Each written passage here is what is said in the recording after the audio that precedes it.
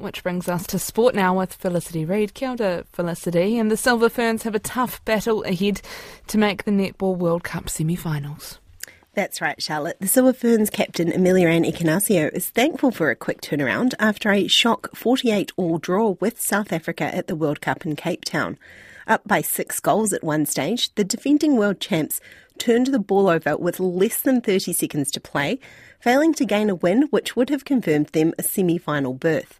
Ekenasio's side must now beat Jamaica tonight to be guaranteed a top 4 spot. It's actually good that we play earlier. I'm actually just can't wait to get back out there on court.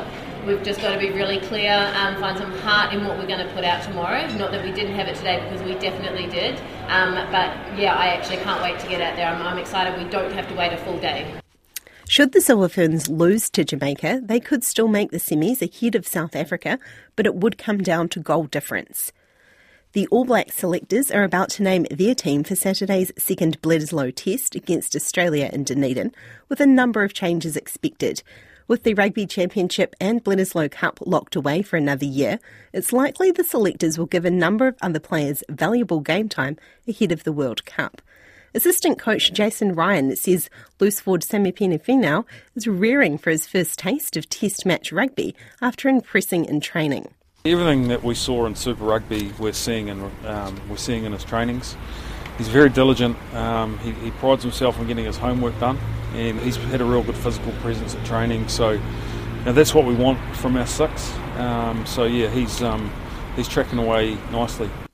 And we'll have the All Blacks squad up on the RNZ website shortly. Meanwhile, former All Blacks captain Kieran Reid believes the All Blacks have turned a corner ahead of the World Cup. After a less than impressive 2022 season that included historic losses to Ireland and Argentina, Reid says with 3 convincing wins, the side's regained its mojo. There's a lot of questions after last year, and probably from my point of view is the manner of their performance, which left a few questions and where we're going. And this year they've certainly answered a few of them, and you can tell probably this year they've been very well coached and things are ticking along pretty nicely right now. 3-time supercar champion Shane Van Gisbergen will get his first test of oval circuit racing in the United States in the NASCAR Track Series at Indianapolis next week. Van Gisbergen won the Chicago Street Race last month in his NASCAR debut. Next Saturday's 200-lap race is essentially utes rather than trucks. 2 days later, he'll return to the Project 91 Chevrolet Camaro to compete in the Indianapolis Road Course. Jamaica goalkeeper Becky Spencer hopes the nation's Football Federation will reward the team properly after the Reggae Girls broke through to the knockout phase for the first time in just their second World Cup. The Jamaican players have been in a dispute with the Jamaican FA over pay and conditions and complained about insufficient preparations in the lead-up to the global showpiece. For all of that, the team have outdone themselves, and their 0-0 draw to eliminate Brazil last night was their third clean sheet. They reached the last 16 by finishing second in Group F. Spencer says they can't be ignored now.